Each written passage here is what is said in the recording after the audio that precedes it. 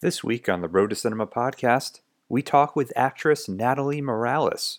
She's appeared on the hit television shows Parks and Recreation, Girls, The Grinder, opposite Rob Lowe, Santa Clarita Diet, opposite Drew Barrymore, the Judd Apatow-produced HBO comedy series Crashing, and premiering this September in theaters, the feature film Battle of the Sexes, opposite Emma Stone and Steve Carell. We'll discuss her craft and career as an actress, as well as what motivates her to direct and create her own content, and some inspirational lessons learned from working with Emma Stone on the new film, The Battle of the Sexes. For more information on the Road to Cinema podcast, to read the Road to Cinema blog, and to watch our Road to Cinema video series, please visit jogroadproductions.com. You can subscribe to Jog Road Productions on YouTube and see some of our latest video interviews with Don Cheadle, Greta Gerwig, Ewan McGregor, and many more. You can also check out some of our past audio podcast interviews, which feature everyone from Max Landis to director Peter Bogdanovich. Follow us on Twitter at JogRoad, Instagram at JogRoad Productions, like our Facebook page, Jog Road Productions, and don't forget to hit that subscribe button for the Road to Cinema podcast on iTunes, and you can write us a nice review on the iTunes podcast page under the Road to Cinema podcast. And now we join actress Natalie Morales for an in-depth conversation on acting, filmmaking, and her new film Battle of the Sexes, which opens in theaters this September, starring Emma Stone and Steve Carell. When did you know that you wanted to pursue a career as an actress professionally? Was that something that you always thought of doing, like when you were in high school, or did it kind of come later? It came later. It came in high school, but I didn't ever think of it as an option even. I don't know. I grew up watching TV, and I hear this a lot. I hear when people ask this question a lot. I hear a lot of people in the entertainment business answer this way because it's true. I don't know. There's something about watching TV as a kid that sort of disconnects you from it, and you're not like, that's a career I could do. It just never crossed my mind. I don't know why. It just didn't seem like an option. Not that I even wanted to. I didn't know that I could do it. Because it was so far away. It seemed it just wasn't. It wasn't even it wasn't like, that's not for me. It was just not in the thing. I don't know. It was make believe. It wasn't real life. That was other people's lives. That wasn't my life. And I wanted to be a criminal lawyer for a long time. And I got into this when I was 14. I got into this magnet school for law, and I was on my aunt had taken me on a trip for my birthday, so we were on vacation, and my mom calls me and she says, "Hey, you got the acceptance letter. You're in." It was a lottery, so it wasn't based on. I mean, it's first based on merit, but then it's lottery, and so it was totally random. She's like, "You got in, it's great." So we all celebrated, it was great. And when I got back, I saw that they had misspelled my name. It said Natalie Morales. So I called the school and I said, "Hey, I'm really excited to go there. But I just want to let you know you misspelled my name." And they're like, "No, we just misspelled the address." So you didn't get in, Natalia got in. And so I had to scramble and figure out a school to go to for high school. And so I went to my local high school. And I was coming from this small private school that I'd gone to my whole life. And this was a really big public school. And so I had the latter half of the summer left. And I was like, well, why don't I just take some summer school classes? That way it's smaller and I get to know some people before the real school starts, And so I did that, and I went and I signed up, and I don't know who signed you up for that, the guidance counselor or whatever. I said, can I just take electives? I'll just do what I know. I'll do guitar because I play guitar. And I was like, oh, I'll take photography. That seems cool. And she's like, someone just took the last spot in photography. Do you want to try this drama class? It might be fun. And I was like, okay. So that's how that happened. And so that was the first time it really came to you to try it. Well, I think early on, I when I was real small, I was always kind of a performer. I did a lot of magic as a kid. Really? Yes. But I don't know, I just never thought of it as a career. I just was like I liked making people laugh, and I liked entertaining people. And I think my mom, it's like really a hard memory to visualize because I don't remember it fully because I think I was really young. But I do remember my mom taking me to an audition somewhere for like a local little kids play. And all the kids there were like Broadway kids, you know, like they were like very well rehearsed and very talented and knew what they were doing, and they had show bombs, and this was like my first thing, and I got up there and they were like, I wasn't even prepared, I didn't know what I was supposed to do, I just showed up, and they're like, do you have any songs? And I was like, no. And they're like, well, why don't you sing I Will Always Love You by Whitney Houston, which is like the hardest song to sing. And I remember singing it and doing horribly, and they're like, thank you. And I think I must have been like 7 or something, and I think I just was like, no thanks. Do you remember the first play that you tried to do in high school? And if you got stage fright, did you feel like... I was not good. So I did not get cast in a bunch, although I did do California Suite. I think that was my first play, in high school. But yeah, the stage fright thing, it was sort of a running joke in high school because I got over that very, very, very quickly. So because I had joined that drama class in that summer school, I got to know everybody there, and I got to know the teacher really well, and I made a bunch of friends. And so the teacher was like, hey, do you want, in the school year, instead of doing drama 1, do you want to do acting 1, which is a junior-senior class, not a freshman class? And I was like, sure, that sounds great. So I joined acting 1, which is, again, a junior-senior class. And I was this, like, 14-year-old, like terrified of all the cool kids. And my school was very strange. It was like the popular kids were in drama, which is odd, I know. But there was, like, football players who were in the drama department who wanted to be actors, and there was like the drama kids were the cool kids. It's very rare. It's usually separated. Yeah, the drama kids were the cool kids. I don't know why. I think maybe because we got to like do pep rallies and be weird on stage. So for some reason that worked out. So so one day we had to do this assignment where we were learning the phonetic alphabet as part of our class, and so we were learning all these different accents and how to really spell them out using the phonetic alphabet. And we were learning a Southern accent. And part of our assignment with this accent like class, this part of this class was we'd have to write and perform commercials in this accent.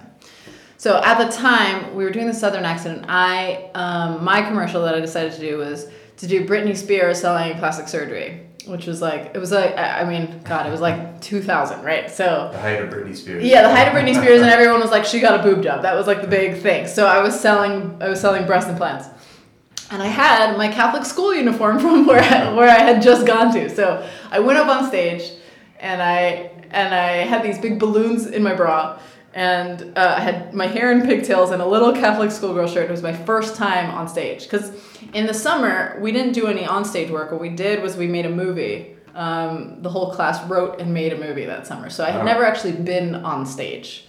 So this was like my first... So that was your first time then in front of a camera?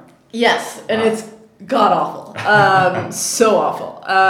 It's really, really awful. I hope that never sees the light of day. So this was my first time on stage. And that particular day, it was this class of seniors and juniors, which I had a crush on most of them. And that particular day, the like air conditioning had broken in the AP history class, and so they were using the back of the auditorium, which is all seniors. And then it also it was the same wing as the like suspension, or what do you call it when you're suspended but you still have to go to school? It's like all day detention. It was like they kind of hold you in a room by yourself. So all those kids were on the other side of the auditorium. So it was like a huge audience of all like seniors, and I was a brand new kid. I was 14, and I get up on stage and I go, "Hi, my name is Britney Spears," and my skirt button breaks.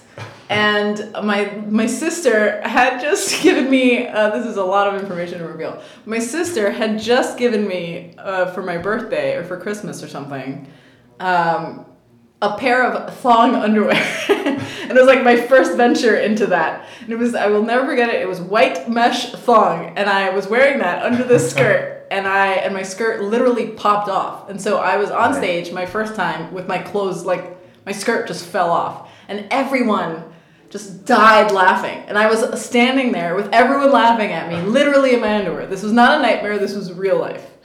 And my friend came up with a jacket, escorted me off stage, and then after that I was like, well, what's the worst that can happen? Something like that could like scar people from never but to be on stage again? It wasn't that bad, and it was the worst thing that could happen on stage, basically, So I was just like, okay, guess no stage fright from now on, and then that sort of cured it. Wow. Yeah. And then, so after you graduated high school, was that when you decided to move out to LA? No, I wanted to. I listened to a lot of people's voice of reason, and which some would argue is not a voice of reason, but a voice of fear. So were some people deterring you from wanting to move out? Yeah, well, yeah. It was get a degree, have a backup plan, and then maybe do. And you're from Miami originally, right? Yeah. Get a degree, and then maybe do your weird wild dream if you want to, but make sure you get a degree first. And I had gotten a scholarship, so school was free for me, thank God. And so I was like, all right, I'll double major. I'll do a major in theater, and I'll do a major in education, and then my backup could always be I could teach it. Like, why not? That'd be fun. I like teaching. I was a substitute teacher, like a permanent sub at this charter school in Miami, and I really enjoyed it. So I was like, I could do that. And so I did that. I got my college, my AA at the same time that I graduated from high school, because I went to college and high school at the same time. So I was going for my bachelor's after I graduated high school. I was sort of advanced in that stage. So I went to get my bachelor's, and then at some point I realized, like, why am I learning acting from people who are teaching it in Florida? And I was like, this doesn't seem like the best place to do that. And so I left. I convinced my best friend to come with me, and we moved to LA. Wow. Yeah. Well, that's good that you had a friend with you when you moved out here. It wasn't just you by yourself. Thank God, yes. And when you came out here, were you thinking, like, I'm going to get an acting teacher, I'm going to go to a class? Did you Oh, no, I was like, when I convinced her to come out with me, I was like, listen, 3 months top, we'll be on a TV show, it'll be fine. I'm guessing it'll take us a month to get an agent, another month to audition, and then that'll be it. I had really... All within 3 months. Yeah, I had really grandiose plans. No, my plan was to audition and to write and create as much content as I could on my own. I was just starting. I mean, YouTube had maybe just started to become a thing. This was 2006, so that wasn't a thing. I was more into sketch and doing sketch myself and trying to figure out comedy, which was really interesting to me and weird. And I'd always veered towards comedy more, but I was still not very good at it. And so yeah, I just started auditioning and kind of hustling and putting myself out there. And I actually booked the first audition I ever went on, which was a McDonald's commercial. Wow. And thought, oh man, it's gonna be smooth sailing from here. And it was not, but it was a good omen. Yeah. What were you sort of picking up from that auditioning process as you were moving on from one to another? Because it can be very deterring to a lot of people. Like, you go into one and then it's the worst. The door closes and.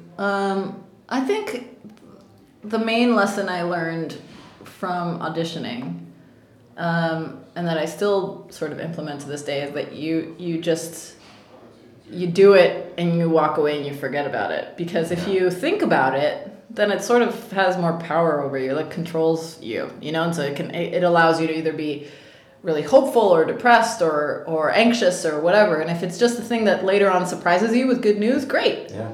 But if it's just the thing you do every day, if it's just parking your car, if it's just putting in gas, if it's just going to an audition, then you get good news one day and it's great. Yeah. And you sort of just see it as part of your day-to-day life as an actor. You have to. Yeah, I mean, it's hard to do that sometimes when you think something's really great and when you really want something, but I feel like for mental health, that's sort of the best thing, because otherwise, if you really look at it, it's literal daily rejection, Yeah.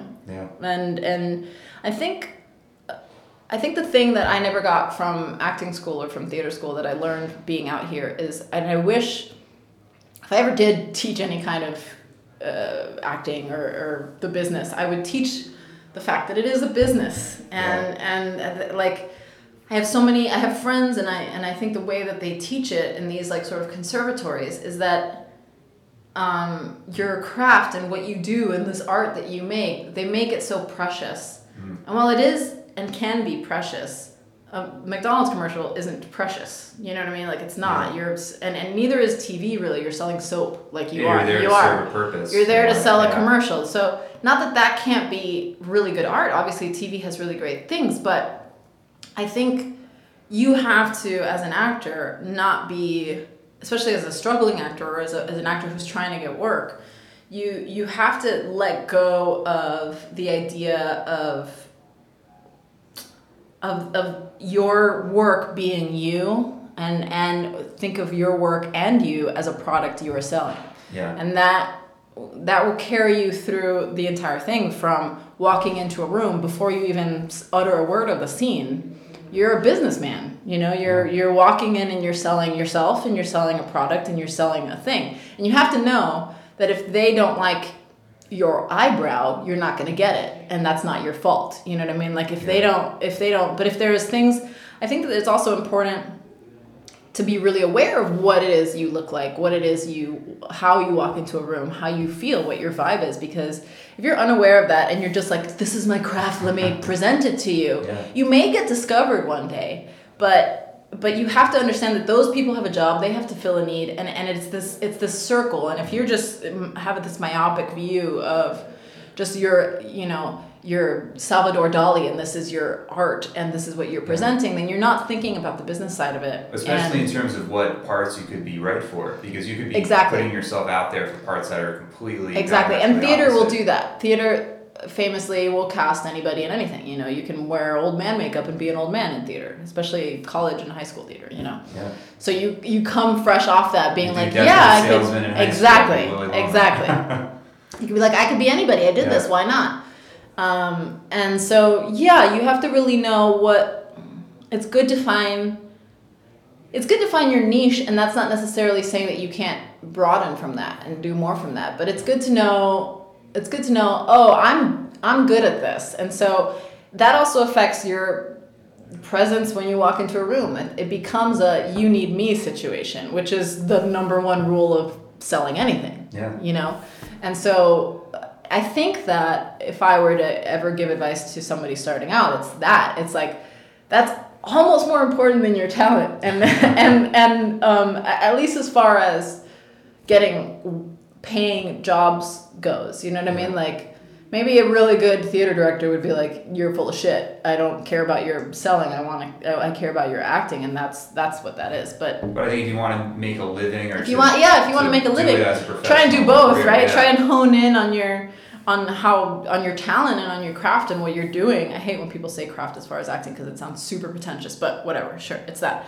Try and hone in on the skill of it, and also know that if you want to get paid for it, you must see it as a business. Yeah. It was funny because I spoke to Beth Grant, who's on the Mindy Project, and she gave similar advice, because once she narrowed in on what roles she would be perfect for, she just started booking things. And she went years without booking stuff. Wow. But once she kind of narrowed in on, I'm good for these types of parts, I can specialize in this. And I mean, there's people that it's a dumb thing to say character actor, I think, but that's what people see as like someone who can't play, like someone who's not the standard Hollywood, like beautiful, is a character actor. That's everybody, which is just, you're an actor, you can play anything. And there's kind of a great, beautiful resurgence of people who were traditionally character actors now getting to do meatier, better stuff. Like, I'm a big fan of Ann Dowd, who's doing amazing things. She was on The Leftovers, and she was incredible. And I'm watching The Handmaid's Tale, and she's awesome. And I think that's happening more now. She would normally be considered a character actress, or like a mom actress or something like that. I'm not really familiar with her earlier work, but she is incredible, and she gets to do all these plethora of roles because people are seeing, I think there's a little bit, because we've reached peak TV and that there's so much TV to watch, people are seeing that that sort of idea of these are the types of characters I can play works well also when you juxtapose it, or when you flip that a little, you know what I mean? Like when someone looks a certain way and they are the non-traditional thing that you would think that someone would cast them as. Yeah, especially now that TV shows are gearing more toward sort of, they're not like movies where it's sort of like big superhero movie stars, like they're more kind of real stories. Yeah. If that makes sense. Yeah. They're finding different types of characters, different types of actors to play those parts that Right. you don't typically use in a movie. Right. Yeah. It's an interesting business, and there's an interesting, and it's fluid. You know, there's not, comedy isn't the same ever. Like what's funny last year isn't necessarily funny this year. You know, and I think that there are some mainstays. There are some real things that will stand the test of time and be totally true. For example, I'm a huge Buster Keaton fan. I think he will always be funny. I think Falling Down in the Right Way is always funny. I think smart comedy is always funny. There are some things that you watch that really stand the test of time. You know, I think Taxi does that. I think episodes of Friends are still so funny. You know, and a lot of them are 20 years ago. You know, so. I think some things really work, but for the most part in like a gimmicky way, especially when you go real character-y, that's what becomes, you know, Mickey Rooney and Breakfast at Tiffany's. You know what I'm saying? Like that's what becomes really outdated and sort of weird. Yeah, but that's interesting because Friends is just like those people are just archetypes of people we all know. Exactly. So that's, you know, exactly. And 30 years from now. And it's written in specifics. You know, they're those characters, what made that show, I think, so successful is that those characters had specific traits that carried on through seasons. You know, Monica was fat and she loved food, but now she's skinny and she's a chef and she's also super type A. And what are the specifics that we can lean in on those things and always maintain that character and always like really build that out so that... You know, I don't know what other. I sound like a huge Friends fan. I'm a fan of the show. But not it's great like too because the stories you can branch out from those character traits. Yes, that's exactly. Why it went on for 10 years exactly. That's why they played a game in that show that was about them knowing things about all the characters, and we all like people like I offhand know that Chandler's TV guide was Mrs. Chandler Bond. Like offhand know that because that's such a great little detail that. That's just like, it's good writing. But I think also, you know, making your own stuff really helps you see all angles of it. So if you're writing and directing something and then you have to cast other people, it informs your own experiences auditioning, you know, because then you kind of see the other side of it and go. Maybe some actors don't realize that, you know, a director comes in, you know, they have the script and they have this idea of what the character is. So right. It's this specific thing. The person has to look this way. So even if the actor is delivering the lines in a certain way, it doesn't matter because if the person isn't that look, and sort of out the door. And conversely, I think a lot of times, especially newer actors or greener actors will go, and not even sometimes really experienced actors are very terrified of the other side of the camera, are very terrified of the casting director and the director on the other side and feel that they have all the power when in reality those people are just trying to find someone good too. They're just as desperate as you are to find someone for this part. And if they feel like they find the wrong person, then they're exactly. So if you consider yourself more of a peer, then it works in your favor most of the time, I would say. And if it doesn't work in your favor, then that's a bad job for you to have because if someone doesn't look at you as a peer, you're not going to have a good time. Yeah, and then the products won't come out the best either. Everybody's collaborating. That's the key to everything. Yeah. So I noticed your first role in a TV or movies or anything was CSI Miami. Yeah. So what was that experience like jumping into a big television show? I think you mentioned the first time you were in front of a camera was that short film you did in high school. It was, then I did a few commercials. I did some commercials in Miami, and I also did, this is very embarrassing, because maybe someone will find it someday, I did some novellas, which is very funny. Telenovelas. Although I don't have I can speak Spanish, I'm fluent, but my family's Cuban, and I don't know if it's this way anymore, but they were really strict about accent, and they thought that a Mexican accent was a standard neutral Spanish accent. So they didn't think that my accent in Spanish worked because I had a Cuban accent. So they didn't give me a lot of speaking roles. Being on CSI Miami was real intense. It was a really intense part too. I got kidnapped, and David Caruso had to come find me, it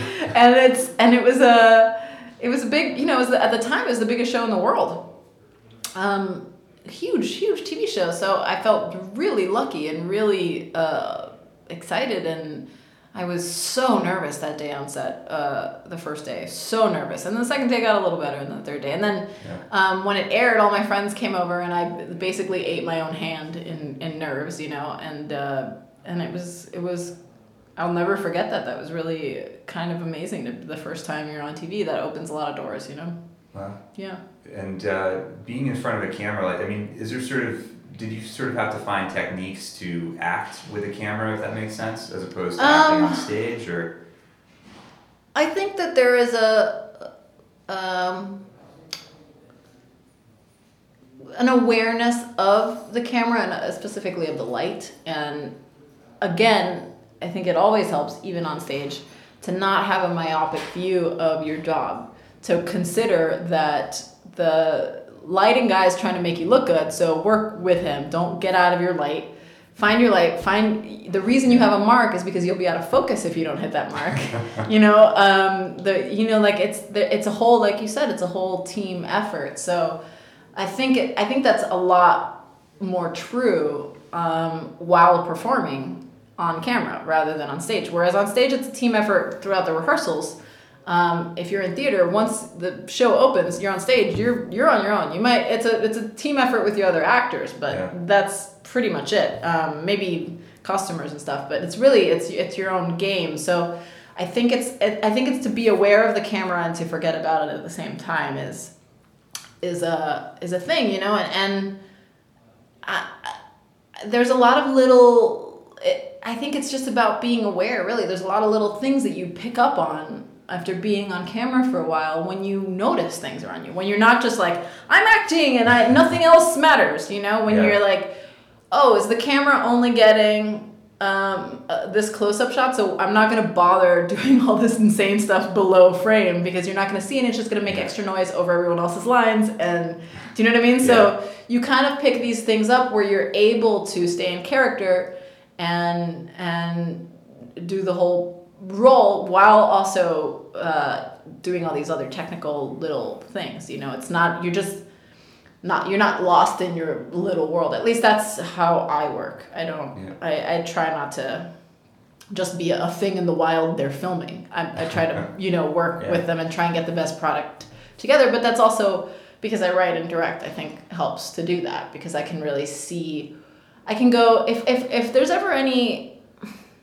if the director is ever like, can you try this, or can you, and it seems like we're going back and forth, I will always go, what is it that you want? What's the final product that you want? And because that makes me, like, it cuts through all the stuff, and I can go, I can give you that, even if it has nothing to do with me. Like, even if they're like, I want, when the camera moves here, I want to get this guy, I want to start on his eye, and then I want to zoom out, and I want to do that. And then I'll go, okay, then I'm going to start 5 steps later so that you get that and I don't block your shot. You know what I mean? Like, it's a symphony of little intricate things that all have to work together. I think that's a good way to approach it, where you're a piece of the whole puzzle, as opposed to, I'm here doing my performance and everybody look at me. Exactly. And it's beautiful when it's that way. It's like when you're on set and everybody's doing their piece and everybody's working together, it feels like a song. Like I always talk about it in that sense. It's that, like, if you think about a symphony and all of the little parts that go into that, into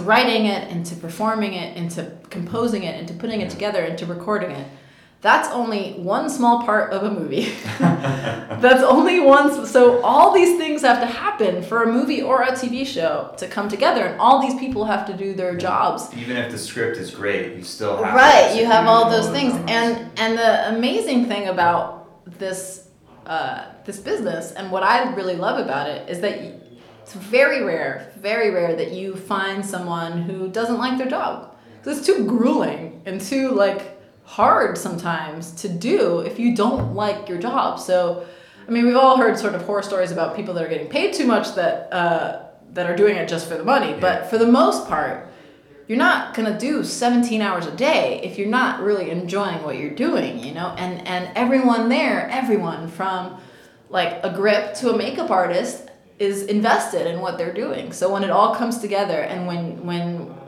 like I said, when one person doesn't have a closed-in view of like, just film me, I'm here, right? When you work all together, it's this beautiful clock that really makes a good thing. Yeah. Well, you mentioned before that you started filming your own videos, your own content when you moved out here. Mm-hmm. How did that all begin, and how has that sort of continued to today? I started writing sketch. I was in this sketch group called Sitcoms Blow, and it was great. I was in it with Jillian Bell, who's sort of big right now, which is great, and a bunch of other people. And it was sort of an answer to the other sketch groups that were maybe a little bit too clean, or maybe part of UCB or part of IO or something like that. I don't think Second City had come out here yet, but Groundlings. So was this part of an acting class? No, it was my friend Dane Hansen, who was a brilliant comedian who created it all, and I was lucky enough to be a part of it, and he really taught me a lot, and it really taught me a lot, and so then I learned a lot about sketch through Dane, and then I started writing stuff that was terrible, and then what I wanted to do was write a movie, so I eventually wrote a movie, and then I wanted to direct it, but I didn't have enough directing experience. So I started to direct music videos for small bands or friends that I knew, and then it grew into bigger bands, and then it grew into me pitching Funny or Die, an idea of something I wanted to direct, and them letting me do it. So I did a whole series for Funny or Die, and then I've done a few things for them here and there. Yeah, I watched those. The Jane. I'm sorry, I'm getting the name. James Joyce. Yes. Yes, exactly.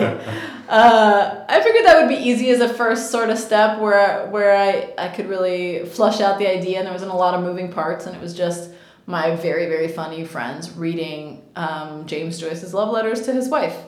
And I could do... And those are the real love letters. Those are 100% real. In fact, the only editing I did was to take stuff out for time. So you watch it and you're like, is this a lark? Is this... Nope, it's so real. It's the product of me one late night on Reddit going on a deep dive and being like, whoa, this is crazy. Yeah, they're very real. They're a real love, a real romantic love, and it's over 100 years ago, and the stuff he likes to do to his wife is crazy, even for today. So yeah, I did that, and then I liked that, and I liked editing that, and I liked coming up with just fun way. I have ideas about things and about the way I like things to look, and I like specifics, and I like I've always had a sort of director's brain, so I really enjoy doing that. I noticed that you directed, it was on your Twitter, this PSA about gun violence, so it was really interesting. Thanks, yeah. I got involved with this organization called Everytown for Gun Safety, specifically because, well, the gun violence epidemic in the United States is really out of control, and I mean, after Newtown, that was awful, right? But where it really, really hit home for me was in Colorado Springs after the Batman shooting, because that is what I do. It's my home. I make movies. It's my whole life. It's where I love to be. I love to be at the movie theaters, and this felt like an attack on my life and on what I do. And, you know, it was just like, no, you are not taking movies away from me. You're not making me afraid to go to the movies. And I went to the movies with my parents, and one time when they were visiting, and I can't remember what we were watching. I think it was like Jack Reacher or something. And someone walked in. I'm always now super really aware of, this was in Los Angeles, the entrances. Or? Yeah, it was I think at the Grove or something. I'm really aware of entrances in movie theaters. Someone walked in with a backpack, and there was a surprise gunshot in the movie, and I had a full-blown panic attack, full-blown crying and needing to breathe, because I thought my family was gone. Like, I thought everyone that I loved was going to die. And that's a very real fear for people who have actually experienced that, and at this point there is a lot of people who have actually experienced that. And so I felt a lot of anxiety, and I felt a lot of fear all the time, and I didn't necessarily want to live that way. And it's not an anti-gun thing. It's an anti-gun violence thing, which is like there are all these archaic rules about gun sales, like you can buy a gun if you're blind, which is crazy. Why? Like you can't drive a car if you're blind. So I don't understand why. You know what I mean? You can buy a gun if you're on the no-fly list. Yeah. It's incredible. There's so many hoops that you have to jump through to do so many other things. Yeah, like just a basic, exactly, basic common sense of like, let's make sure this person is safe to own a gun, the same way as this person is safe to drive. Like that's the only comparison. Both things can be lethal, you know. Exactly. One is literally made to be lethal, and the other one's just made for transportation, and we go through more hoops for that, you know. So I felt that the only way that I could help was to get involved. So I reached out to every town, and I was like, I can help in whatever way. And they had this idea with Andrew Bird, who also works with them. Andrew had this record coming out and wanted to sort of donate one of his songs as a music video that they could team up with. And so we really, we talked about it for a long time. Andrew and I met and sort of came up with a loose concept together. I didn't want it to be a PSA that was just preaching to the choir. What's the point of telling people who already agree with us to agree with us? Yeah. You know, the point, I wanted to do something that was enlightening and maybe showed the choir something they didn't know and other people something they didn't know. For example, I don't have children, and I think even people that do don't really understand and don't know the full scope of these lockdown drills that kids have to go through all over America. When I was a kid, I did fire drills, and those were normal, but I hadn't ever heard of a school burning down. You know, I hadn't ever heard of like someone in my class lighting a match and burning us all on fire, whereas these kids know that. Yeah, these kids, this is a real possibility. Yeah. And the more people I talk to, the more kids I talk to about it. All the kids in the video had all gone through it, and it's very normal for them. They always say someone in the class has a panic attack. Always, they've had SWAT teams shut down their school. It's a very normal thing, and what that must do to these kids' psyches and their brains of like growing up feeling unsafe at school. Or growing up thinking that at any moment someone in your class or your teacher's husband or anybody could come in and kill you while you're supposed to learn. That alone is one thing. The second thing is you're doing these drills where you're like, let's practice for if we all die, and then let's get up and go finish our math test. Like, what does that do to your learning, you know? Yeah. And I had never thought about that. I had never seen that. And it's a thing that every kid goes through in America now. It's all over, every school, from pre-K to high school.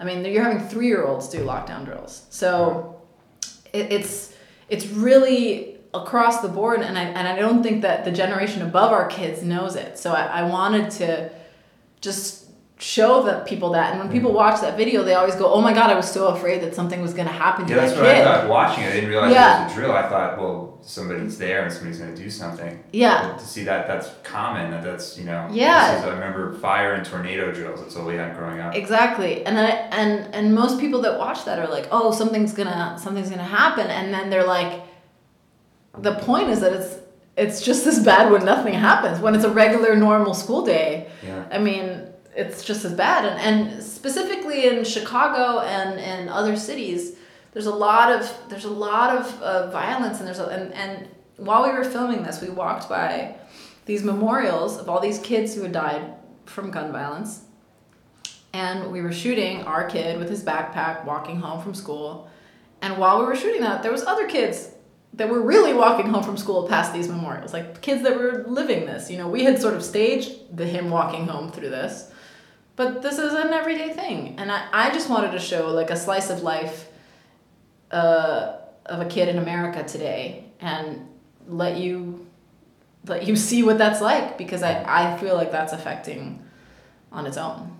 All these places that we used to think were just, a movie theater, school, that we just assumed that they were fine. Yeah. And then now it all has these negative connotations around them. I remember when the train wreck shooting happened, the Amy Schumer movie.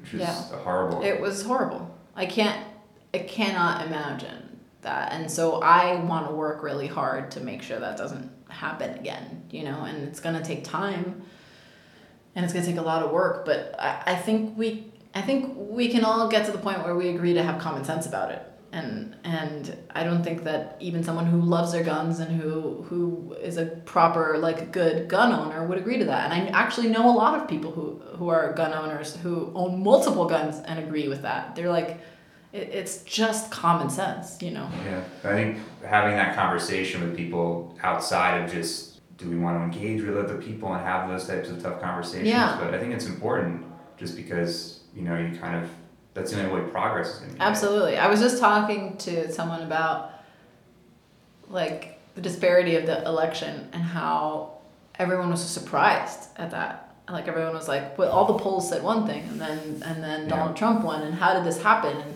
how is there this big of a disconnect between so many people and people in families? Like, I know families who don't talk to each other now. I know people who didn't invite their parents to the wedding. Honestly, Really? I really do. It's a big divide across the country right now, and I honestly think that it's because in the last, I don't know, 50 years, we've really enveloped this idea of you don't talk about politics or religion at the dinner table. And absolutely that's what you should be talking about at the dinner table, because, like, that's how you know what your parents think, and that's how you educate each other, and that's how you learn, and that's how, like, I know so many people who don't agree with their parents, and parents who don't agree with their children about politics, and who had no idea until this election how strongly they disagreed. And so if we had been talking at every Thanksgiving up until now, we maybe have, A, at least not been as surprised, and B, it'd be easier to reach a common ground rather than it be this taboo thing that you. I think more progress would have been made with Absolutely. gun laws, with even healthcare Absolutely. now, if we had those conversations. You need to have the awkward conversations. I don't know why that carried over as a rule at the dinner table, especially with your own family. I mean, it does make things unpleasant sometimes, but that's what communication is. You know, you have to be, if there are people in your life that you love, you should know their beliefs and why they believe them, and have discourse and talk about them, and not stay in your own bubble, whatever that may be. Yeah. Does it make you feel like you want to be more politically engaged in terms of the types of movies you want to make, or the types of projects you want to be involved in, or just based on what's going on in the world? Yeah, I think politically engaged is a loose term that I don't know necessarily what that would mean. I'm not a poli-sci major, and I certainly don't know about a lot of things. I have opinions about things, and I watch and I consume the news, and like, I watched the entire Sally Yates hearing yesterday. It's completely riveted. But I'm not an expert in any of this. I wrote an op-ed about Cuba because my family's from there, because I constantly get people saying, oh my God, I can't wait to go to Cuba before it's ruined. Before it's ruined? Yeah. Like, I can't wait. They're going to get a Starbucks soon. I have to go before that. And I'm like, why the fuck do you get a Starbucks and they don't get a Starbucks? It is not your Instagram background. It's a country with poor people run by a dictator. It's not a good situation. I think people have forgotten it just because it's opened up. Yeah, because it's sexy and spicy and whatever, and the cars are old. They don't have old cars on purpose. They have old cars because that's all they have. So I'd like to be politically engaged to my ability, you know, and I certainly, as far as art is concerned, definitely like to say things, and definitely like to make people think, at the very least. And I don't ever want to be preachy, and I don't ever want you to think what I think. That's not my place in life. I want to maybe show you what I think and show you what other people think, and let you decide from there. And I think that is important in art. And I think starting the conversation, I think, is. Yeah, and I think honestly, as far as I'm concerned, it'll happen anyway, even if I'm not trying, because it's just innate in me to make things that say something For the most part. Sometimes I'd go real silly, but for the most part, I have things to say, and I like making people. With the things that I make, I like making people feel funny and feel uncomfortable in a certain way, because I think that when you feel uncomfortable, especially if you're alone and you're watching something, if you feel uncomfortable, you have a few different responses to it. You either turn it off and say you don't like it, or it gives you this funny little feeling inside that sparks something in the back of your brain that goes, maybe I should look into why I feel uncomfortable about that, or maybe I should study more about that, or maybe I should hear this person's opinion, or maybe I just want to plant a seed. If you have a strong belief about something, that you can maintain that belief no matter what it is. But there are other points of view, and you should at least know what they are and understand those people, just like understand why those people think it is that way. I think we all tend to villainize each other and dehumanize each other a lot when we disagree with somebody, and that's not necessarily always the case. Just because someone is voted differently than you, they're not a villain. They have a reason why, and you should at least hear it. And maybe part of you agrees with it, but part of you does. It's an interesting thing. But I think progress can never be made until we're sort of willing to hear both sides. Absolutely. Even as tough as it is. Absolutely. And I think that art is a really good way to do that. And I think that movies and TV are a really good way to do that, because they reach the masses, Yeah. And we can see empathy just through, relating to these characters and what they're going through. Exactly. It's like, I think that there's a reason the bigger cities are the liberal cities. And it's because you're forced to empathize with people that are completely different than you. In New York City, in LA, you walk down the street and you don't see people that look exactly like you. You see all sorts of people. And so even if you're set in your ways and whatever, you're going to sit next to someone totally different than you on the bus, or you're going to watch someone feed their kid, or you're going to experience a different life than yours. You can't escape from that reality. You can't escape it. So it automatically makes you empathize with people different than you are. And I think maybe in smaller towns, you don't get that experience as much. You only experience people that are similar to you with similar lives as you. And so it makes you a little bit more enclosed. It makes you less liberal. It makes you less willing to, it's the actual definition. It makes you more conservative, because you only know this and that's all you need to know. Whereas if you're in a bigger city, you see all sorts of people and all sorts of lives, so you are automatically, more exposed to different things. And I think through TV and movies, we can send that experience to towns that may not have that. If you have like 0 Muslim people in your town, you're gonna have no idea what it's like to be a Muslim person. That's why I think those portrayals of Muslim people, of minorities in media are so important. I agree. Those people living in the middle of the country, their only interaction with those people is through the media. I agree. So if it's negative, that's going to be their reaction. Exactly. I think and there have been things that have really changed people's perceptions of things. Like the show Will and Grace did a lot for people accepting gay people. Like it was just it was a show that people liked across the board. Ellen has done that as well. If she didn't exist, there would be a lot of people who would be like, I don't have any gay friends, but people watch Ellen every day and go, that's my gay friend. They relate in a way, and they know that she means well, and they empathize with her. And so I think that it is important to do that. I wanted to talk a little about Battle of the Sexes, which comes out in September. So this is I've always found them interesting. Jonathan Dayton and Valerie, am I getting the names Ferris, right? yeah. Valerie Ferris. They're a married couple and they direct together. Yes. So what is that experience like, being with 2 directors who are also married? It was fascinating, honestly. I would watch them and they're really interesting. They sort of discuss in quiet every idea that they have, and then they'll go and tell everybody. And they've been working together forever. They started out doing music videos, which is very inspiring to me. And they are brilliant, and they sort of fill in each other's gaps and strengthen each other's strengths, and it's it's really amazing to watch people share that like position, share the calling the shots, share. Yeah. Is that one of your first times working with two directors simultaneously? Yeah, and it was really sort of fascinating to see. They're the nicest people, and B, so talented. So I felt really, really lucky to be a part of that. And I just watched it recently, and it is gorgeous and beautiful, and I'm so proud to be a part of it. So this is about this famous tennis match that happened between Billie Jean King and Bobby Riggs, in the 70s. And it was called the Battle of the Sexes. But really, it's about everything leading up to that. And it's about Billie Jean discovering that she was a lesbian.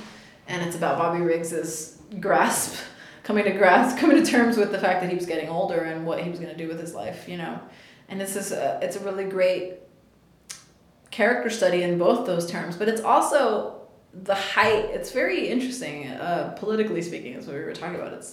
It's the height of the women's like lib movement. It literally was men against women, and in this whole stadium, it was played at the Astrodome. It was Bobby Riggs went around. The reason it was played is because Bobby Riggs went around for publicity, mostly. He didn't necessarily believe it, but he would really say it in public, saying that men could do anything that women did much better, that women's place was in the kitchen and with kids, and that he, as an aging tennis star, could beat the best female tennis star, even if she was 20 years younger than him. And so Billie Jean thought that was like a joke. She's like, I'm not participating in this. Yeah. But it got so big, and it got so much attention, and men were wearing shirts that said they were proud to be shown as pigs, and it became this real huge thing that actually meant something for women. And actually leading up to that movie, and the part I play Rosie Casals, who was Billie Jean's tennis partner and one of her closest friends at the time. Billie Jean and Rosie, and there's another group of women who had to separate from the USLTA, which is the Tennis Association, and start their own tennis circuit because the women were getting paid 10 times less than the men for the exact same thing. 10 times less of a prize money. They would draw in just as much crowds, and Billie Jean was like, no. And so they started their own women's tennis circuit. They were sponsored by Virginia Slims, which doesn't necessarily go well with playing sports, but they went out on their own, and they made their way, and Billie Jean actually paved the way for women, for equal pay for women in sports. And tennis is one of the only sports where that still happens. Obviously, it doesn't happen in a lot of other sports still. There's a WNBA and a LPGA, but I'm not sure if those are in parity with their male counterparts. They're definitely not. Yeah. And then I think Simon Befoy wrote the script. I was interested in seeing that name because I think he wrote 127 Hours. Oh, did he? I didn't know that. Yeah, I never met Simon. He wasn't on set, so I look forward to meeting him. That'd be great. And from working on that film and being with Steve Carell and Emma Stone, do you pick up things from working with other actors that are sort of things that carry over? Oh, definitely. Emma is so impressive. I was really marveled by her. I mean, the amount of commitment that girl has is like stunning, and yet she still has so much fun on a set. But like, she gained, I think, I don't know, like 10 or 15 pounds of just pure muscle for that role. She trained so hard, and she they call cut, and she'd be talking to us, and we'd all be joking, and she's just doing push-up after push-up after push-up after push-up, just on set, like messing around with everybody, but just like so focused on it. And she learned, Billie Jean had this really specific style, really specific moves that she always did, that were really characteristics of hers and hers alone. Yeah. And Emma transferred them all, watched tape of it, made it into choreography, and learned it all as choreography, so that when she would play tennis, it was basically an entire dance move. Wow. So that she would do Billie Jean's moves exactly right. And it was so fascinating. It must have been crazy to watch that on set as they're having this tennis match. Yeah, she's doing it as she's playing tennis, and she's doing the exact same things Billie Jean did. And it was really, that was all Emma's idea. It was really fascinating to see that. Like, how do you get something down that well? Oh, you choreograph. Have a double going. Yeah, I mean, she did have everybody had tennis doubles, but because they want, Val and John wanted it to look real.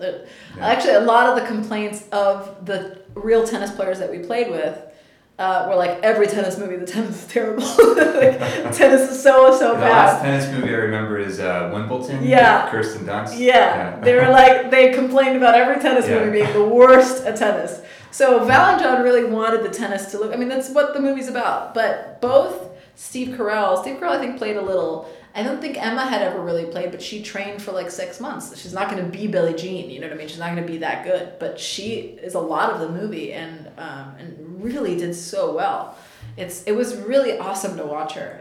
And I remember being on the court and watching her do that choreography and hitting every ball and doing everything. It was just so fascinating. She's really maybe one of the most hardworking people I've ever met in my life, and deserves everything that's coming to her. She's you hear about the work that so she put in nice. for La La Land. So they rehearsed that for so long with Ryan Gosling, and you can see that commitment there. It doesn't surprise me. She's incredible. She's really incredible. I'm really glad that she is like, the people are starting to see her work and what she can really do. I think Birdman was sort of the opening to that. Now. Yeah. Exactly. Yeah. Steve Carell too. I remember I saw Foxcatcher not that long ago. Him in that part. He's amazing. Completely forget. Wait till you see him in this. Oh my god! If you watch, I think there's a documentary, a Battle of the Sexes documentary that was on PBS thing. If you watch that and just see what Bobby Riggs was like or would look like, you'll be like, oh, Steve Carell, 100% Steve Carell. He's so good at it. He's I'll have to so check good that out. at When I googled Battle of the Sexes, the documentary came up. Yeah. To see if that's on Netflix. Yeah, it's really, it's good. It's really good.